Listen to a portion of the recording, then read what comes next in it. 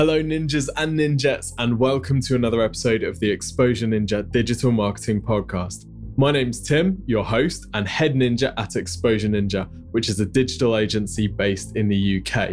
This show is all about helping you to generate more leads and sales from your website. And in each episode, I bring in someone from inside or outside Exposure Ninja to explain what they've learned about how to do that. In this episode, I'm joined by Edward Nevraumont, or if you want to use the French pronunciation, Edward Nevraumont, although he begged me not to do that. The reason I brought Edward onto the show is he has such a wealth of experience. He was the first person at Expedia to head up a conversion optimization team. He was in charge of building and optimizing their loyalty program. He then went to A Place for Mum, where he was in charge of building out the sales process using a consultancy and advisor-led approach. And now he's at General Assembly, where he's Chief Marketing Officer.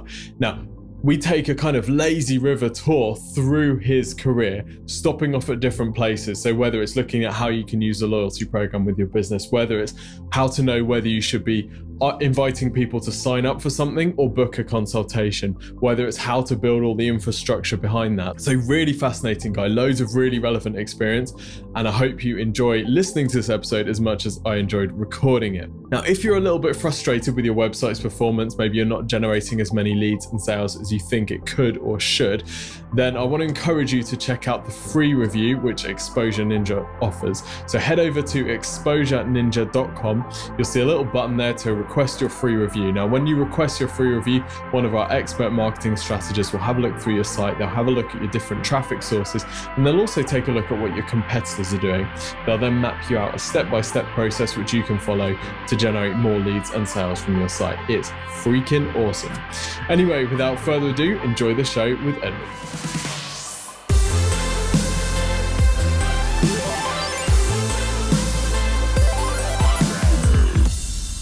Edward, welcome to the show. Thank you. So you've had an amazing career so far, and what we're going to do in this episode is take a bit of a tour of some interesting stops along the way. Starting off at Expedia, so maybe perhaps you could set the scene and give us a bit of insight into where Expedia was at the time that you joined. Sure. So obviously Expedia is in the news quite a bit right now with Dara moving from Expedia to Uber. Dara was CEO when I was there. Big challenge we had at Expedia at the time was the technology stack. I remember at the time we tried to get social media was taking off, and we wanted a Facebook share button. So after you booked your flight or your hotel, you could hit a button to share that you're traveling with your friends on Facebook. I talked to that engineering team and they said that would probably take us about 6 months and cost us $500,000 to add that Facebook share button. I was just flabbergasted. Everyone was. My boss was. We're like, how is that possible? But that's the state we were at. And a lot of companies get to this point because in the early days, it's all about like failing fast and building out something that can get the job done, but they don't think for like long-term infrastructure. It's basically tech debt. They take on the tech debt in the beginning because if they tried to build everything perfectly for the long term, they wouldn't last for the long term because they have to do the short term stuff. And Expedia was in that stage where we had 10 years of tech debt that had been built up to the point where if you wanted to make any change on the website, it was at such a risk of taking the entire site down. They had to do so many double checks. It was just a bunch of spaghetti code. And to Dara's credit, one of the things that he said we need to do is fix that. We need to get rid of that tech debt.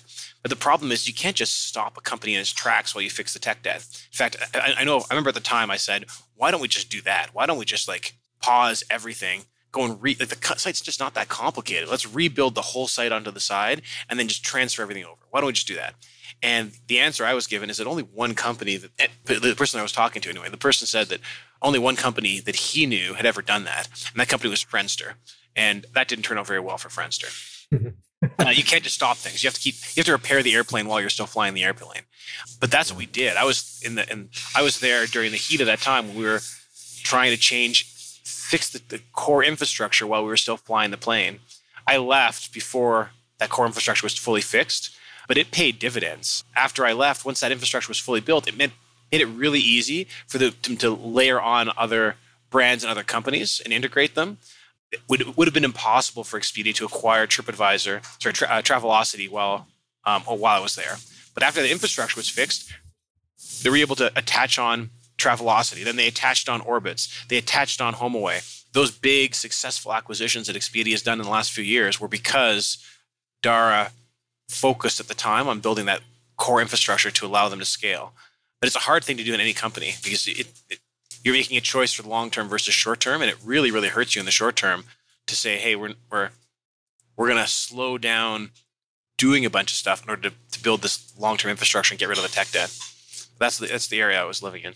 I guess that's similar to, I remember maybe a couple of years ago when Mark Zuckerberg said Facebook is going to focus purely on mobile, and at the time it seemed a bit too soon, and I was like, well, it doesn't really make sense. But actually, that kind of short-term risk, like you say, has really paid off. Now there's such a dominant mobile ad platform. Yeah, obviously I wasn't there when that happened, but I've read about it, and I think you're right. It's kind of a company-wide reskilling, effectively, for changing the focus of the company, and you can't do it until the plane is like well in the air, but now you're doing it while the plane is flying. And the next role I had was at A Place for Mom, and we kind of did the same thing, not at nearly the same scale we did at Expedia. We were a $50 million revenue type company. We just didn't have any ability to scale the business, and so we had to go and change everything, while at the same time making sure we still hit our revenue targets every month so we can make payroll.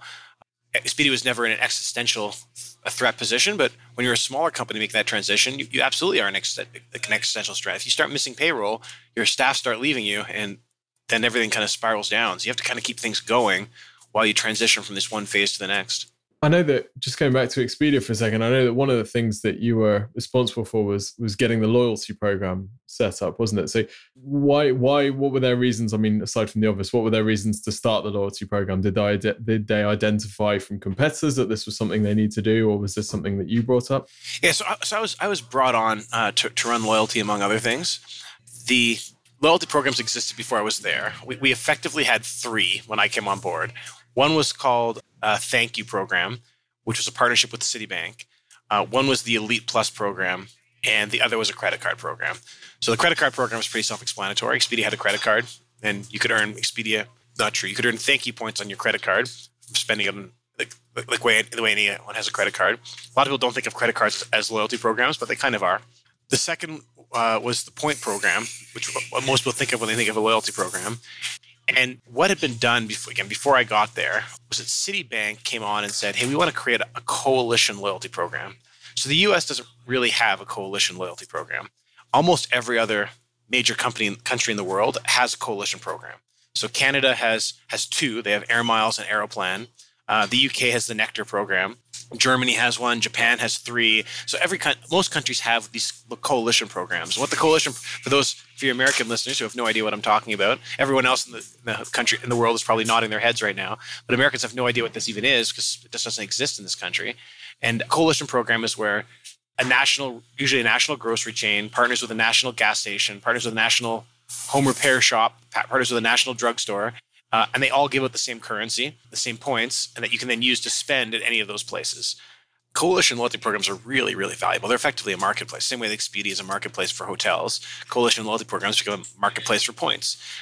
And they're less about loyalty and far more about customer acquisition. Because if you're going to, in Canada, it's a A&P grocery store has the Air Miles program, I believe. And if you're collecting your Air Miles points at A&P and you're deciding which gas station to go to, well, on the margin, if you're going to pay the same price for gas at two different places, and one's going to earn you like Shell points, which like you're never going to use, the other one's going to earn you Air Miles points, which you know you can use because you've already started collecting them at your grocery store. You're going to go to the gas station on the margin. You'll go to the gas station that gives you the Air Miles points. And now that you're collecting Air Miles points at your gas station and your grocery store, when you decide which drugstore you're going to go to, well, maybe you go to Shoppers Drug Mart that has the same Air Miles program. And so they basically use this acquisition to acquire each other's customers. And it works really, really well. And the companies that build that marketplace end up they can charge a premium for it. Usually they hold the points balance, but they charge people in loyalty, they call them earn and burn. So when you're earning the points, say the points are worth a penny, Nectar or Air Miles might charge companies 1.1 or 1.2 cents to give out those points. And then when they turn around and spend the points for a penny, they might charge the company, they may buy the things from the company for 80 cents on the dollar. And so they're making a 40% spread. So it's great for the but it builds the coalition. And it's great for the coalition members usually too, because they have this customer acquisition across places. And so Citibank decided they were going to try to go and create a coalition in the US. Every coalition in the US has failed for a variety of reasons. We could probably spend a whole episode on that. In this case, Citibank said, we're going to do it. We're going to be the anchor tenant, which is the bank itself. And now we need coalition members. And they signed up Expedia to be the first member of the coalition. And Expedia was also the last member of the coalition. So they never managed to build the coalition out. I inherited a program where it was effectively Citibank's loyalty program with Expedia lopped onto it. And one of my things I did there was get us off of the Citi's program and onto an Expedia's own program. Most loyalty programs destroy value. If you look at retailers with loyalty programs versus ones without, the ones without tend to outperform the ones with. And so if you're thinking about whether you need a loyalty program, you probably don't. And if you are going to have a loyalty program, think really, really hard about how you build it. On average, they destroy value. It doesn't mean they always destroy value. It just means on average they do. And so the default program is not good. If you do it right, then you can absolutely create value, but you have to be careful. Expedia's with Citibank actually wasn't destroying value. We went and did the analysis, and it showed that it wasn't driving loyalty, but what it was doing was shifting channels, and it was driving people away from the paid channels on Expedia towards the free channels on Expedia. And so we're making up for it on basic customer acquisition costs. It is at least something, but it was pretty marginal. So we got off it and we created Expedia Rewards. It took us almost a year and a half from an engineering perspective to build it out. And when we built it, we made a lot of compromises. So when you earned the points, all fine and good, and that system worked. But we actually launched the program where you could earn before you could burn. So you could earn points when we launched the program, but you couldn't spend them on anything. It took us another 3 months to be able to build the technology so you could spend the points. And when we did, again, more compromises were made, and we had you be able to spend points on, you could spend it directly on flights. You could buy airplane tickets with your points, but you couldn't buy hotels with your points. You could buy a hotel gift card and then use the gift card to go and use the gift card to buy your hotel. None of these things were strategic choices to say, hey, this is going to be the smart way to build this program. It was purely about like, how do we get this thing out the door, given the technology stack that we were working with. It was problem solving to make things happen rather than problem solving to make things perfect.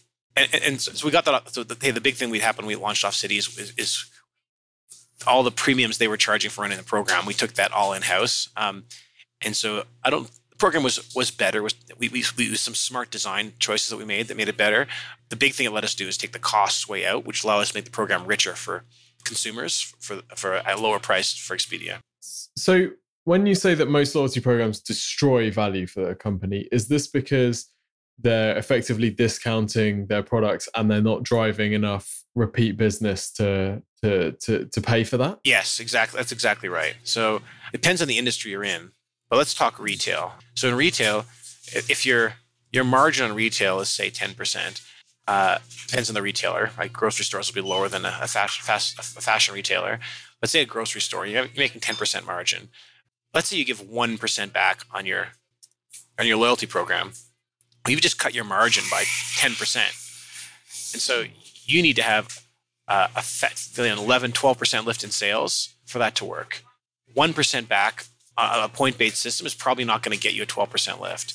And so you're going to end up destroying value. But it's actually worse than that, because the cost for you to give 1% back is probably more than 1%, because it'd be easy for you to discount all your prices by 1%, but then building like a separate currency and then managing that currency, there's a lot of fixed costs that go into that. A lot of technology costs. You're going to have to hire people to go and manage all that, or you're going to have to hire an agency to go and do it for you. So it's fairly difficult to build this, and the currency you're giving out is less valued by the consumer.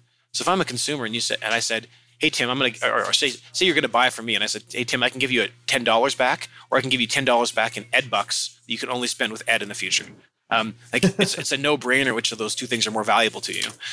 And so this is a case where, as a company, you're giving out currency that's probably costing you more than $10 to give to your consumers, and they're valuing it less than $10.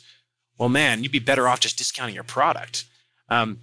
Why not discount your product? Well, there's a number of reasons. One is it's a trick to get around competition. So in many cases, like you may find that Walmart will match your prices, but they won't match your points-based stuff that you give.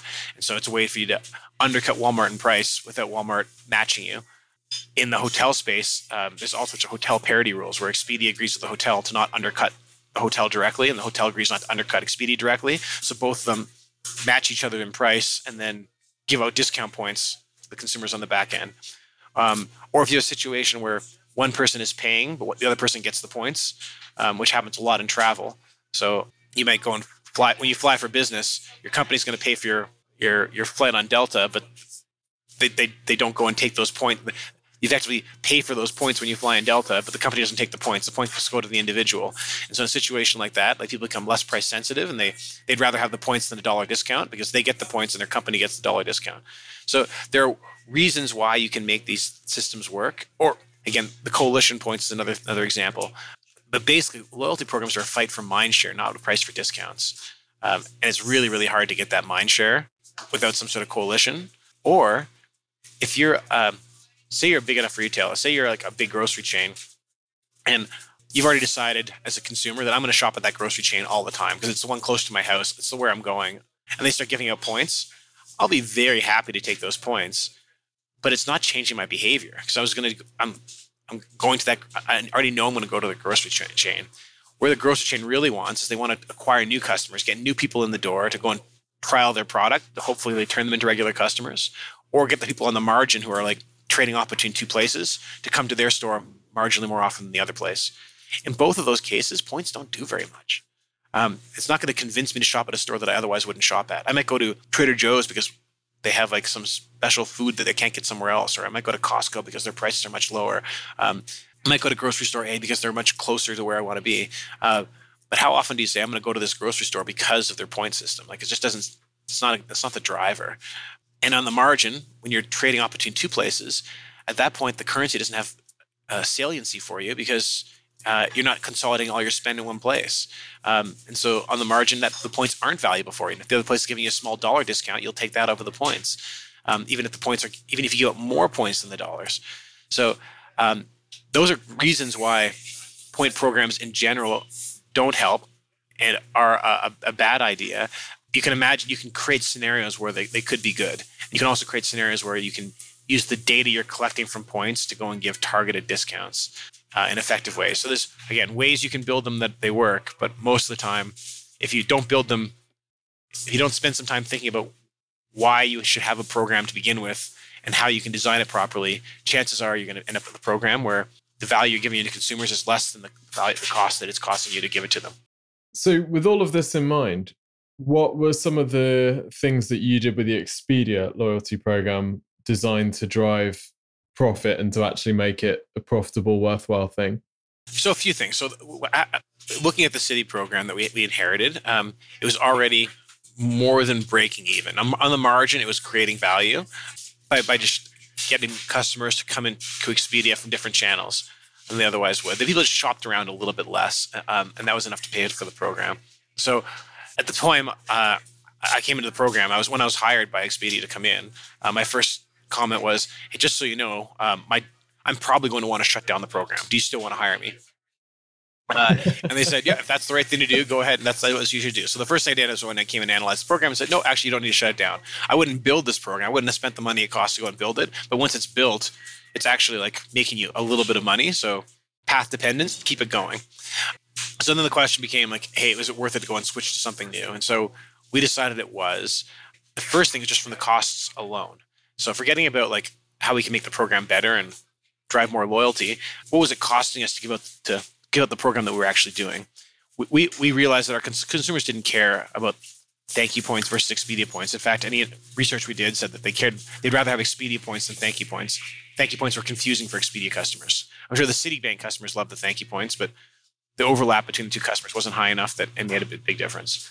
And so we knew that if we could switch them to Expedia points, people intrinsically valued them more than the thank you points they're getting right now. And by converting them over to Expedia points, it just cost us less. So at the time, and again, without going into the actual economics that I'm sure I'm under an NDA to not talk about, but obviously if we gave out a penny in points to the Expedia customers, Citi would charge us more than a penny for those points, same way any coalition loyalty program would.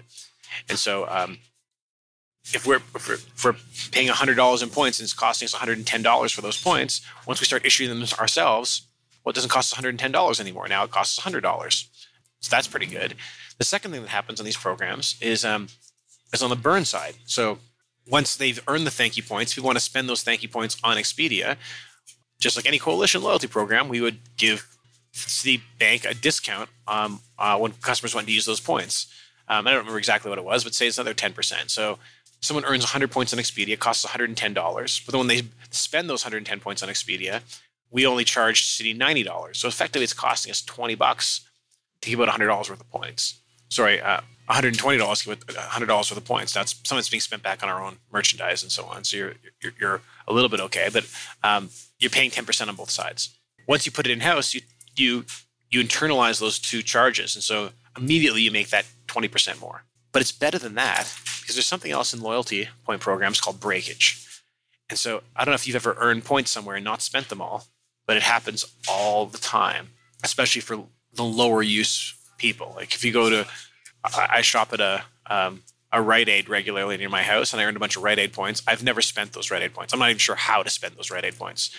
So I've built up a bigger and bigger. Effectively, Rite Aid for me has built up a very large accounts payable where they owe me a whole bunch of money from these points that I've earned, and they have to hold those on their balance sheet, but it's not costing them any cash, and it probably never will. In loyalty, they call that breakage. And so, and many loyalty programs, you can expect a 50% breakage rate, where 50% of the points you give out will never be used. Wow. And again, depending how you design your program, it'll be higher or lower. And so when we were partnering with Citi basically profited from all that breakage. So we would pay them, call it $110 for $100 worth of points, but they would only have $50 of those points being spent back at Expedia. And of those $50, they would take that 10% margin or so. So it cost them $45. So of the $100 worth of points, they were making the difference between 110 and 45. That was at $65 every single time we did that. So it cost us 110. It would cost them, we basically pay them 110 and they would pay us back 45. And they'd make that spread. And now that 45 that was paid back to us, obviously we had to pay our hotel suppliers and our airline suppliers and so on. Whereas once you pocket it all in-house, Expedia makes that spread. And so by bringing it all in-house, we took that spread. The whole program became more profitable or less costly, let's say. It wasn't profitable, less costly. And that gave us flexibility to design the program more aggressively. And the first thing we did to build the program more aggressively is basically built the program around upsell. And so even if from a rational point of view, a 10%, 1% off on a product doesn't do very much, if you design it right, you can make people change their incentives on the margin. And that's what we try to do with the new program. And we created an escalator. Most people who buy one product on Expedia buy a flight. Most people buy two products, buy a flight and a hotel. If they buy three products, it's a flight and a hotel and a car rental. And if it's four products, it's a flight, hotel, car rental, and an activity, like scuba diving or wherever they go. But that's the definite order of the volume that people buy in. And so what we did with the program is, and one of the things that Expedia's real big advantage versus like buying directly with hotels or with air is packages. If you buy a package at Expedia, it's actually a very good consumer deal. So you buy a flight and a hotel together. It's one of the few ways in travel that you can actually save money versus most ways where companies say they're 40% off, or tells you they're 40% off, just means that that's their actual price. So they're always 40% off. And there will be 40% off on Expedia. There'll be 40% off on hotels.com. There'll be 40% off on booking.com. There'll be 40% off if you buy directly from their site. Like everyone's charging the same price, and they're all claiming big discounts, but those discounts are just the real price. But one way that you can really save money, incremental money beyond the discount that everybody gets, is buying things in packages. There's a variety of reasons for that, the way the economics of the travel industry work, but it was one of Expedia's big advantages because they had better packages than everybody else. The problem is very few people bought things in packages. So one of the things we did with the loyalty program was create an incentive for people to buy packages beyond the fact that it was, again, you buy a package at Expedia, you're getting a 10, 20, 40% discount sometimes. But again, people didn't do it. They didn't realize they could do it. And so we just simplified it and built an accelerator into the points earning. So if you bought a flight, you got one. If you bought one product with Expedia, you got 1 point per dollar. If you bought, which is basically 1% off. If you bought two products, you got 2% off. You bought three products, you got 3 points per dollar. If you got four products, you got 4 points per dollar.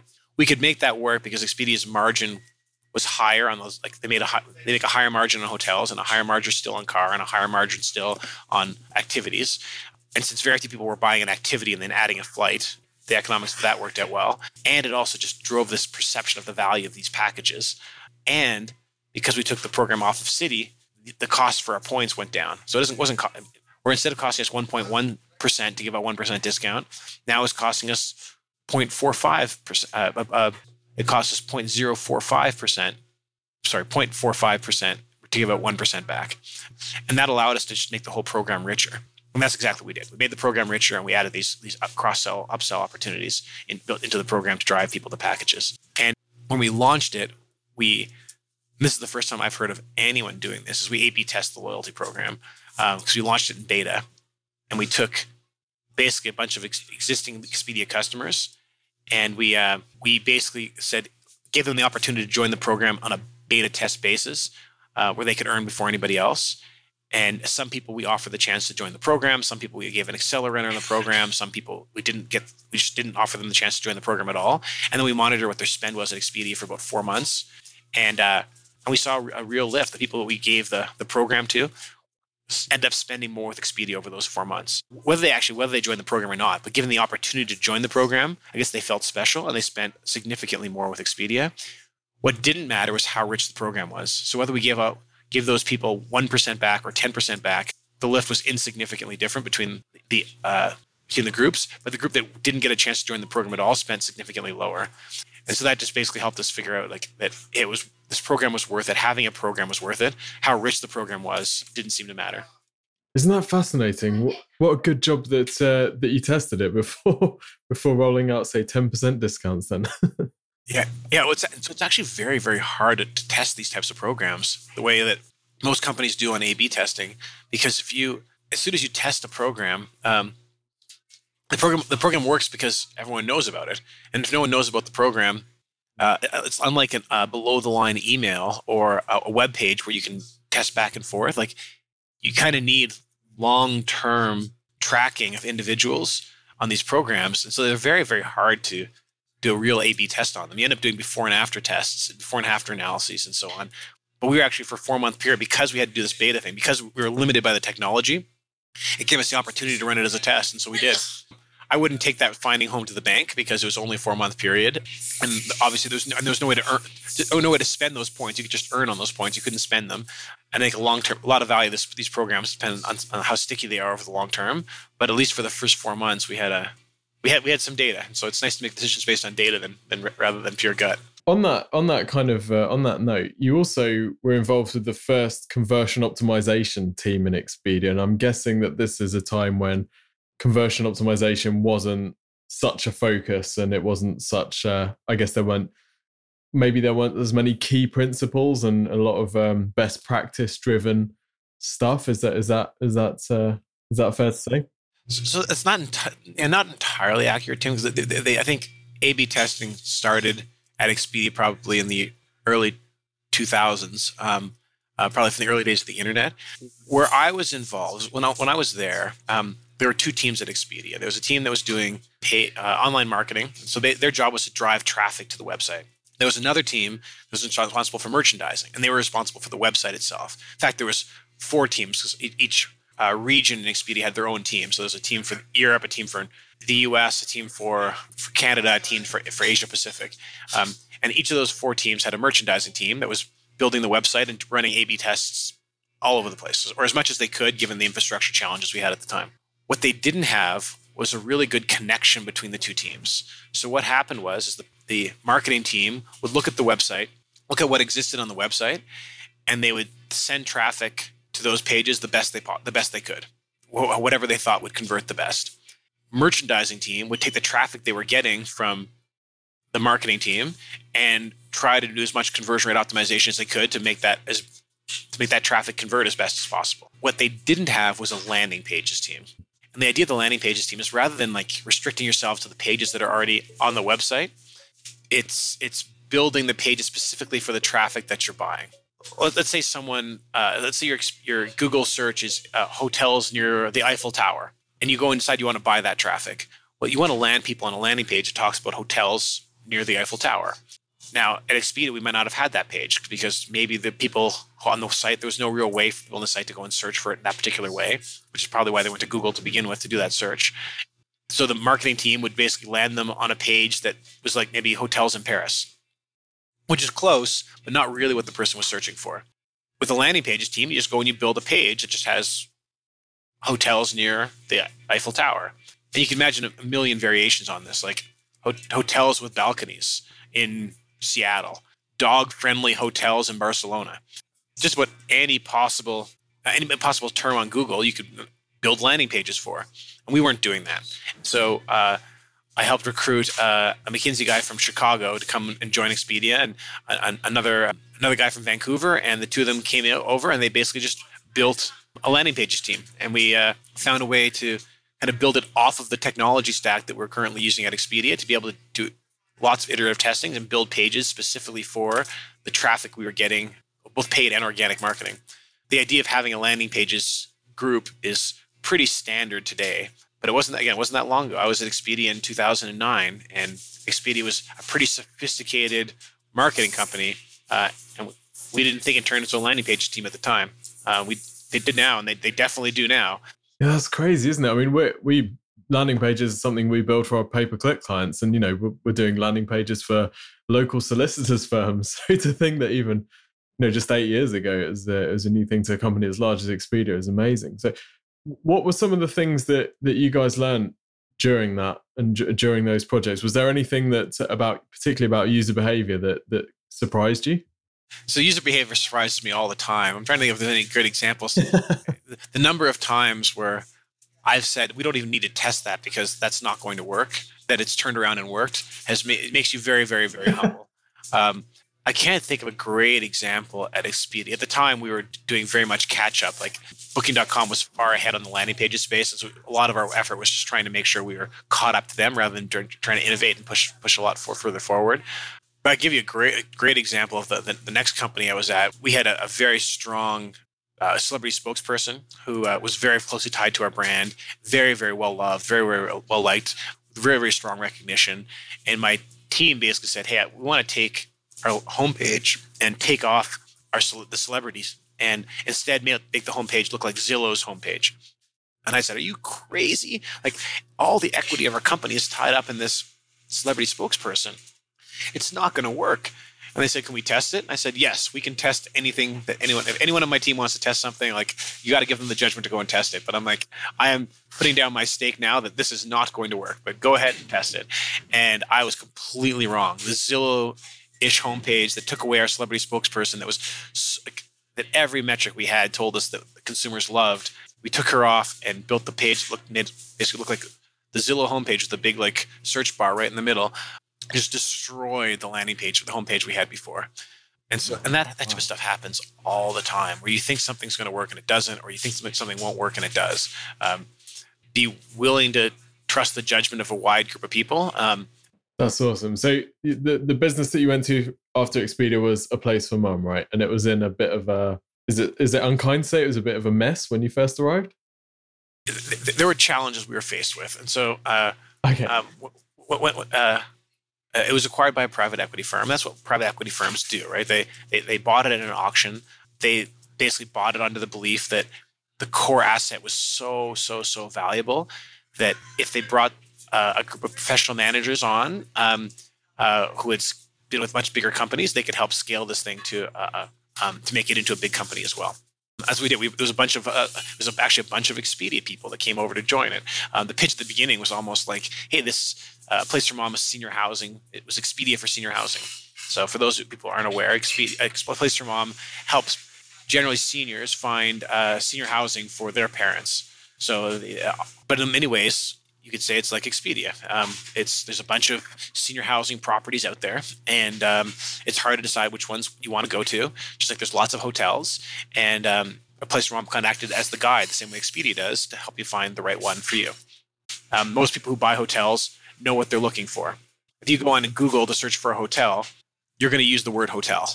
There's really no other word. Like, you might say you're looking for a bread and breakfast, or you're looking for a hostel, but like 99% of people know the word hotel and search for the word hotel. In senior housing, like the number of words people use. We're still discovering new words after I'd been there for 5 years. So you might search for assisted living, Alzheimer's care, memory care, dementia care, senior living, elder care, senior housing, senior living facility, assisted living facility, nursing homes, independent living, like the vocabulary, boarding care in some parts of the United States, retirement home if you're in Canada. So the number of terms people used were just extensive, and it showed that people just didn't know what they wanted or what they needed.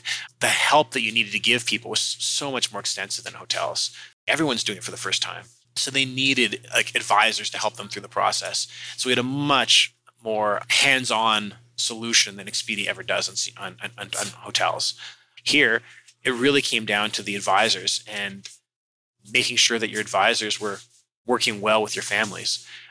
And that job itself is a really unique job because it's kind of sales. Like your job is to like work with families, and if they move into senior housing, then you get paid the same way Expedia gets paid when you check into a hotel. Like, it doesn't cost anything for the family. Same way using Expedia doesn't cost anything for a consumer. The hotel makes the money and Expedia takes a percentage. The same thing happens here. When you move into senior housing, a place where effectively charges the property a sales marketing fee.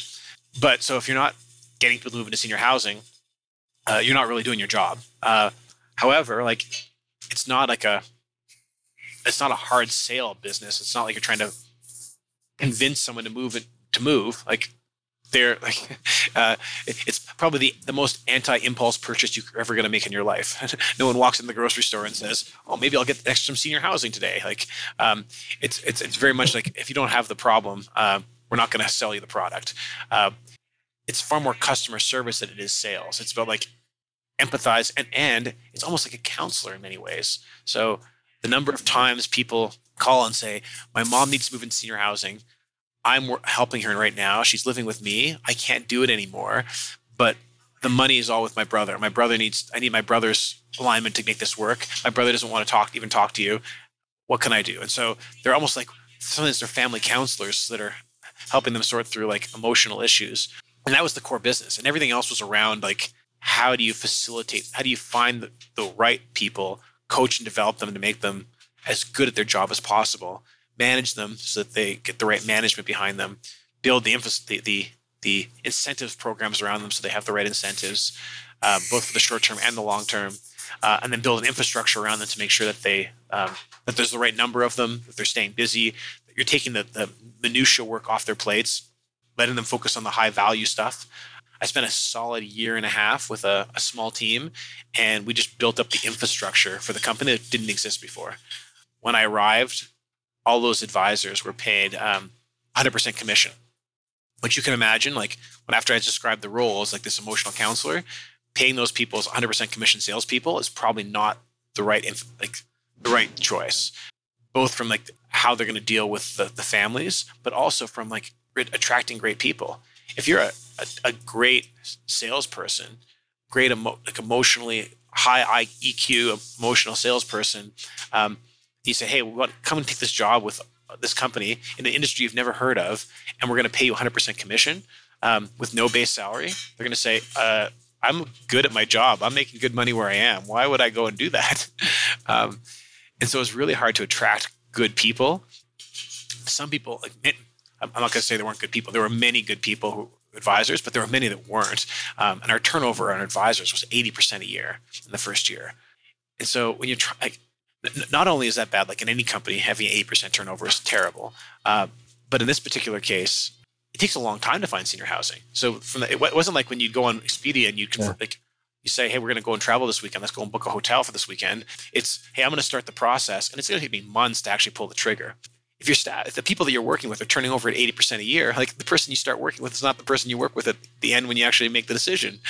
And so we needed to fix that. And the biggest thing we did in that first year and a half was completely blow up the sales force. The same thing that Expedia was doing around like blowing up the infrastructure to create new infrastructure. We basically blew up the advisor model to create a long-term sustainable advisor model. We put people on a salary with a bonus structure rather than 100% commission.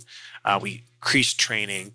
We we took a bunch of they were doing like basically six jobs when I started. They would call screens. So someone would fill out a form online and they would try to get them on the phone. So which basically is a call center job.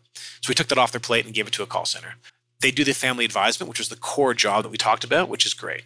But then on top of that, they'd work with the properties and do like basically account management with the properties. They would do new property sign up to get more properties on board.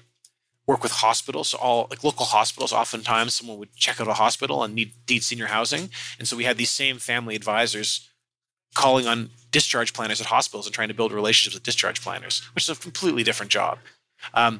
And then they do collections. So if the properties didn't pay us, we sent the family advisors to go and try to collect. And so we split that into 6 jobs, and we created a call center for the lead screening.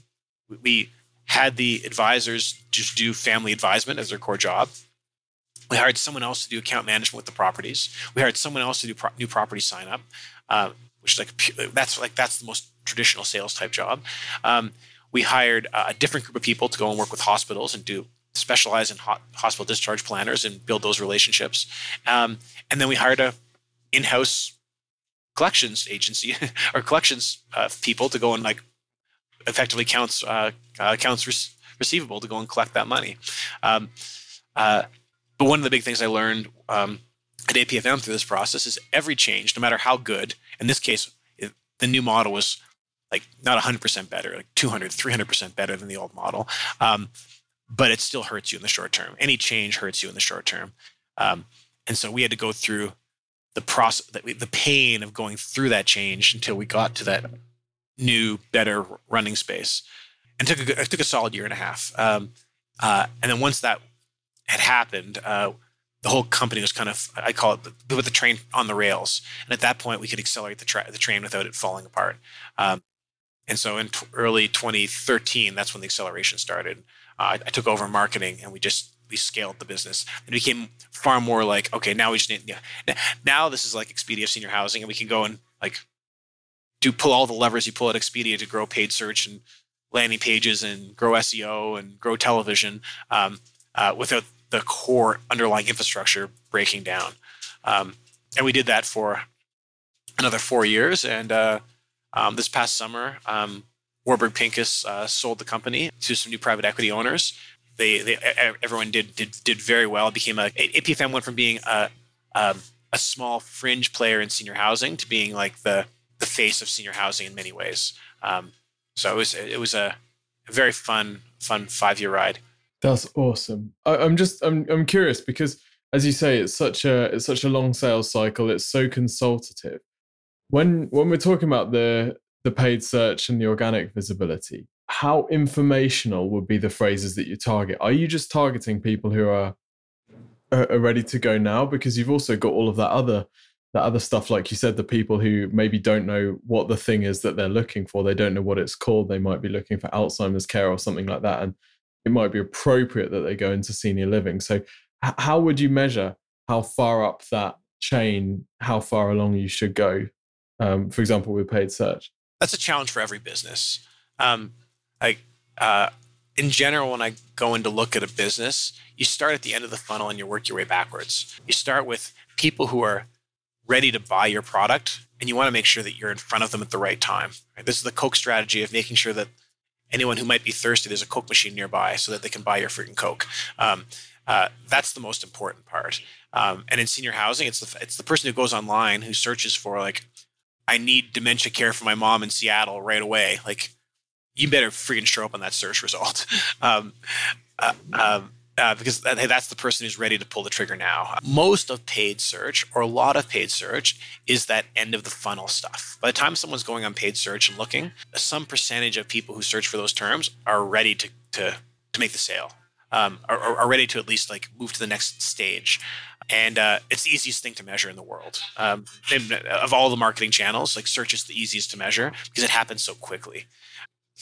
You often don't want to stop there, but as you move further and further away from that like point of transaction, it gets harder to track whether you're spending intelligently on your marketing. I laugh. I was talking to my current head of acquisition marketing, and I was just walking through the streets of New York and looking at billboards, And I'm like, how many of those billboards do you think are actually getting a positive ROI on whatever they're trying to measure for like for an R?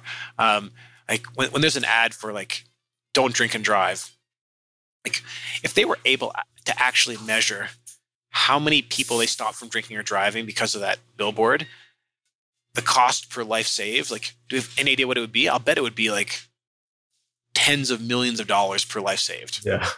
It's probably not working at all. But what happens is as you move further and further away from like actually being able to measure, people just start spending based on budgets rather than spending based on impact. And so the big challenge, I think, in marketing is finding ways to measure the impact further away from the transaction. So on search, it's really close to the transaction, and you should be able to measure it pretty well. You click tracking, find out number of customers generated per click in the next 30 days from cookies, and then track those customers over time to see how much revenue they create for you over the next like 2 years. Figure out how much of that revenue happens in the first like month, and then multiply that out for the next 2 years. And you can get a value. You can calculate how much value is happening on every time someone clicks on one of your ads. You can do that. You can find out what the relative difference is between like someone searches for senior housing Seattle versus senior housing New York versus like assisted living Seattle versus assisted living New York. And you basically you should get effectively down to the penny on what the value of that click is, and then decide how much margin you want to take and pay somewhat less than the value created. But as soon as you move further up the funnel, let's jump to television, for example, it becomes a lot harder. Because someone can see your TV ad and then come and buy from you, and you don't know that it was a television ad that got them to buy. And in fact, oftentimes they don't know it was a television ad that got them to buy. And so you're left with trying to build proxies and run tests to get as good an approximation as you can. One of the unique opportunities we had at A Place for Mom is that there was no brand when I got there. We launched television, and we could see like a measurable change immediately in brand traffic and brand leads to our website. And then based on that brand traffic and those brand leads, we could figure out what it was costing us per placement for our television spend. And again, we didn't know exactly like the relative value of CNN versus Fox News versus MSNBC versus the HGTV. But we got a rough estimate what the value of television was. And then what we did is we put phone numbers on all of our ads. So it's a little quiche. It's not like you don't see Super Bowl ads with like call now, right? It feels a lot more like direct to TV.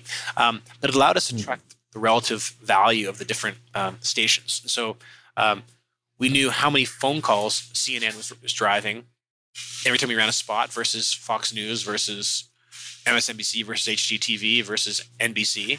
And then we knew that every time we got a phone call, how well did that correlate to brand traffic coming through our website immediately? And we use that to develop like a short-term value of the TV spot. And we basically made that into like what we could measure. We could create the value of what we could measure. Then what we did is layer on, basically just measure over time. And what we could see is, after about 18 months of running television, is that the brand traffic to our site was like on a week-to-week basis was very correlated to how much we were spending on television.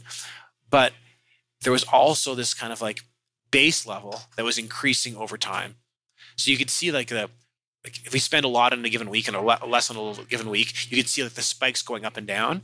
But even spending flat for 18 months, by the end of the 18 months, we were getting significantly more brand traffic to our website than we were getting when we first started. And so there's both like a short-term effect of something like television and a long-term effect. And if you can get the economics to work such that the short-term effect is even breaking even or even losing a little bit, if you believe there's enough of a long-term effect there, you can make the channel work. And then other channels basically sit somewhere in between search and top of the funnel stuff like television. Okay, so after A Place for Mom, you're now at General Assembly. Maybe for people who aren't familiar with General Assembly, what's it all about? So General Assembly has changed over time, but what we are most famous for is basically creating the short tech training space. I hesitate to use the word boot camp, but a lot of the industry uses the term boot camp. We don't think of ourselves as a boot camp at all. But that's kind of that whole space was created by General Assembly. So about 6 years ago, we launched these full-time 3-month immersive programs where you can learn how to be a web developer, and we got it to work. And so, and by work I mean people who graduated from the programs got jobs. We've since done audits. We had a big four accounting firm come in and audit all of our students. And basically, for our immersive programs, any student who worked with our career services, so basically was looking for a job. A lot of people don't want the job; they want to do startup or something afterwards. But if you start their own company, but if of those who are looking for a job with our career services, 99% get a job within 6 months of graduation as a web developer. Pay is significantly better. It's like this. We basically cracked the code on like, hey, you can take somebody, a smart person, and teach them the skills they need in a pretty intensive environment. Like it's 3-month program, but it's 3 months. Like you're not working 40 hours a week. You're working closer to 60 or 80 hours a week. But you graduate and you're ready to be an entry-level web developer. And that's what we started with. Since then, we've added other programs. So we have like a data science equivalent where the same thing, you do 3 months intensive project, and you graduate as an entry-level data scientist. We have a UX program where you graduate as a UX user experience entry-level role. We've also launched a series of part-time programs. So these are evening programs to help you accelerate your career. So maybe you already are an engineer, but now you're taking on a team of engineers and you need to learn product management. So we have a part-time product management program that works in the evenings. We also have digital marketing. So the key people that applies to is people who are traditional marketers. They know how to basically buy television and build brands. And they're like, how does this paid search and like paid social media work? Well, we have a part-time digital marketing program that teaches you those things, as well as like part-time versions of all of our immersive programs. So we have an immersive program that basically gets you a job. That's what the ROI is for. We have part-time programs that help you accelerate your career. And then the third thing that we've grown more recently is our enterprise programs. And so we work with big companies to help them reskill or upskill their workforce, or even help them through basically replacement through recruiting. Some examples of that, there's a big consulting firm that we're working with, one of the larger consulting firms in the world. And they said, hey, we have like 5,000 data analysts. Can you turn them all into data scientists? And the answer is yes. And so over 3 years, we're training their entire workforce to move them from being data analysts into data scientists. So it's been fun. I think on the enterprise side, we're the only real company doing that at any sort of scale. It's been a ton of fun. I came over directly from a place for mom, or soon after a place for mom. I guess one of the big differences, although the models have a lot of similarities, one of the big differences with a place for mom, you really precisely described your target customer. Our target customer is 50 to 60 and they're buying a home for their parents who are 80 to 90. Whereas I suppose with General Assembly, one of the challenges that you have, particularly on the website, is you've got so many different customer avatars. So is the drive to push people to talk to an advisor, is that a way to cope with the massive variation in your target audience? Yeah, it was true at a place for mom as well. Like, as much as I say that was our target audience, it was our target audience, but we had people would do it for themselves. We'd have 80-year-old people looking for senior housing for themselves. We had people looking for their spouse. We had people looking for independent living who were in their 50s. And we had people looking for Alzheimer's care who were 100. And so our actual audience was somewhere between the kids of the 50-year-old and the 100-year-old looking for themselves. And that's a pretty friggin' big spread too. Now, the sweet spot was the 58-year-old woman. And I say women, like 70% of the time the person looking is a woman, but like 30% of the time they're a man. Like, you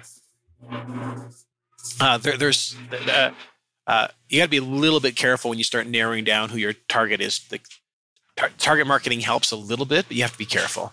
And in GA, it's the same thing, right? So average person taking a GA course is a college grad who is mid-20s to early 30s. But if you just talk to that group, you'd miss out on quite a bit. Like we have people who are currently in college taking courses. We have people who have PhDs who are taking courses with us. We had one guy who was like in his 70s. He was a venture capitalist, and he decided he wanted to understand these companies he was investing in more, and went and took a full-time immersive program with us to understand web development.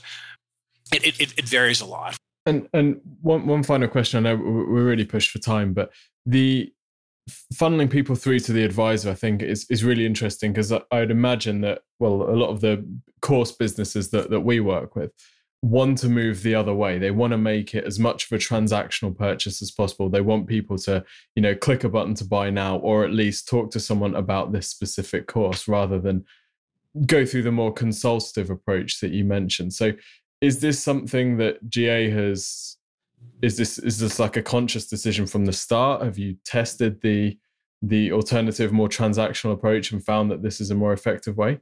Like, the way I think about it is who needs to talk to? When do you need an advisor?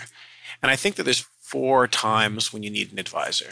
One is when the price point is really high. If you're making a $1 transaction, you don't need to talk to somebody. If you're making a $1 million transaction, you're going to talk to somebody. No one's going to buy a $1 million thing on the internet without talking to somebody. So the size of the transaction matters. Whether you've done it before, so the uniqueness of it matters. And so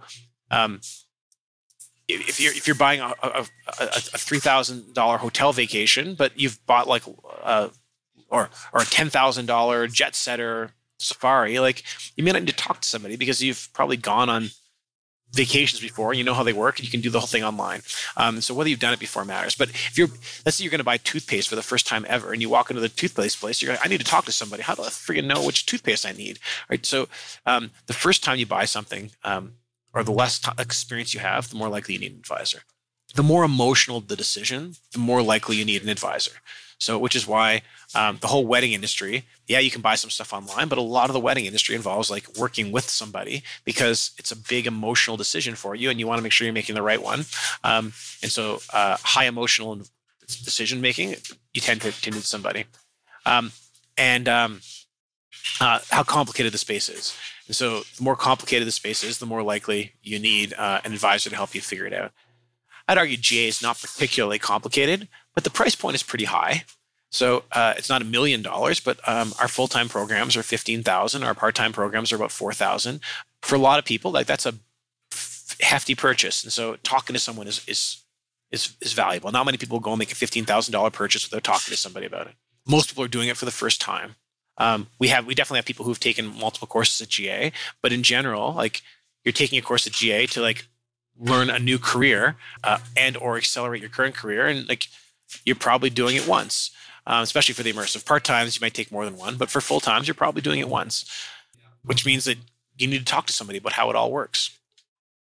And then emotional. It can be a really emotional thing to go and like, especially for the immersive programs where you're talking about like giving up your job and going and trying to get a new job in tech and taking all that risk. Like, it means that like you're working intensively for 3 months. You're probably not getting as much time with your family. Like, a lot of our top advisors, when I talk to them, they say, hey, one of the questions they ask people early on is, have you talked to your friends and family about this yet? And if the person hasn't, they say, before we go any further, you need to go and do that, because you're not going to make the decision. It's not a decision you're making on your own. You're making it with your friends and family, because the amount of commitment it needs. And so 3 of the 4, I think, are pretty clearly driving GA to having advisors.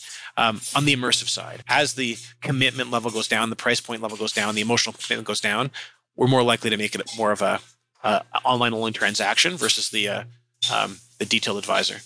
I love those criteria for when it makes sense to have a consultant led sale rather than just a transactional one. I think there's a lot in there which smaller companies who are assuming that this is a click to buy now, when actually it should be a click to talk to someone sale, could get a lot of benefit from. Ed, we've come to the end of our time together today. I just want to say a massive thank you for your expertise and wisdom and insight on so many different areas of marketing. It's been a really, really interesting episode to be a part of. Great. Thanks, Tim. It's been a pleasure.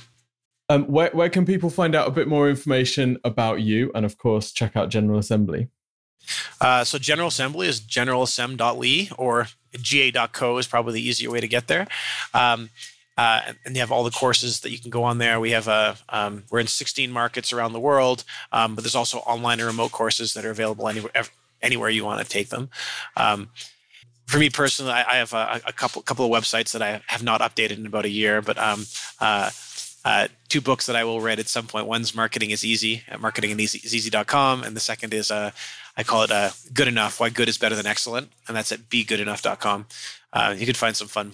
So there's a few fun blog posts there, including how I got to see Hamilton in the musical in New York from the 10th row center. For list price when the tickets were going for about $5,000 each. So if you want to go and see Hamilton, go to Be Good Enough. You can find my post. And you instantly get ROI on that visit. Amazing. Love it. Thank you so much, Edward. This has been amazing. All right. Thank you, Tim.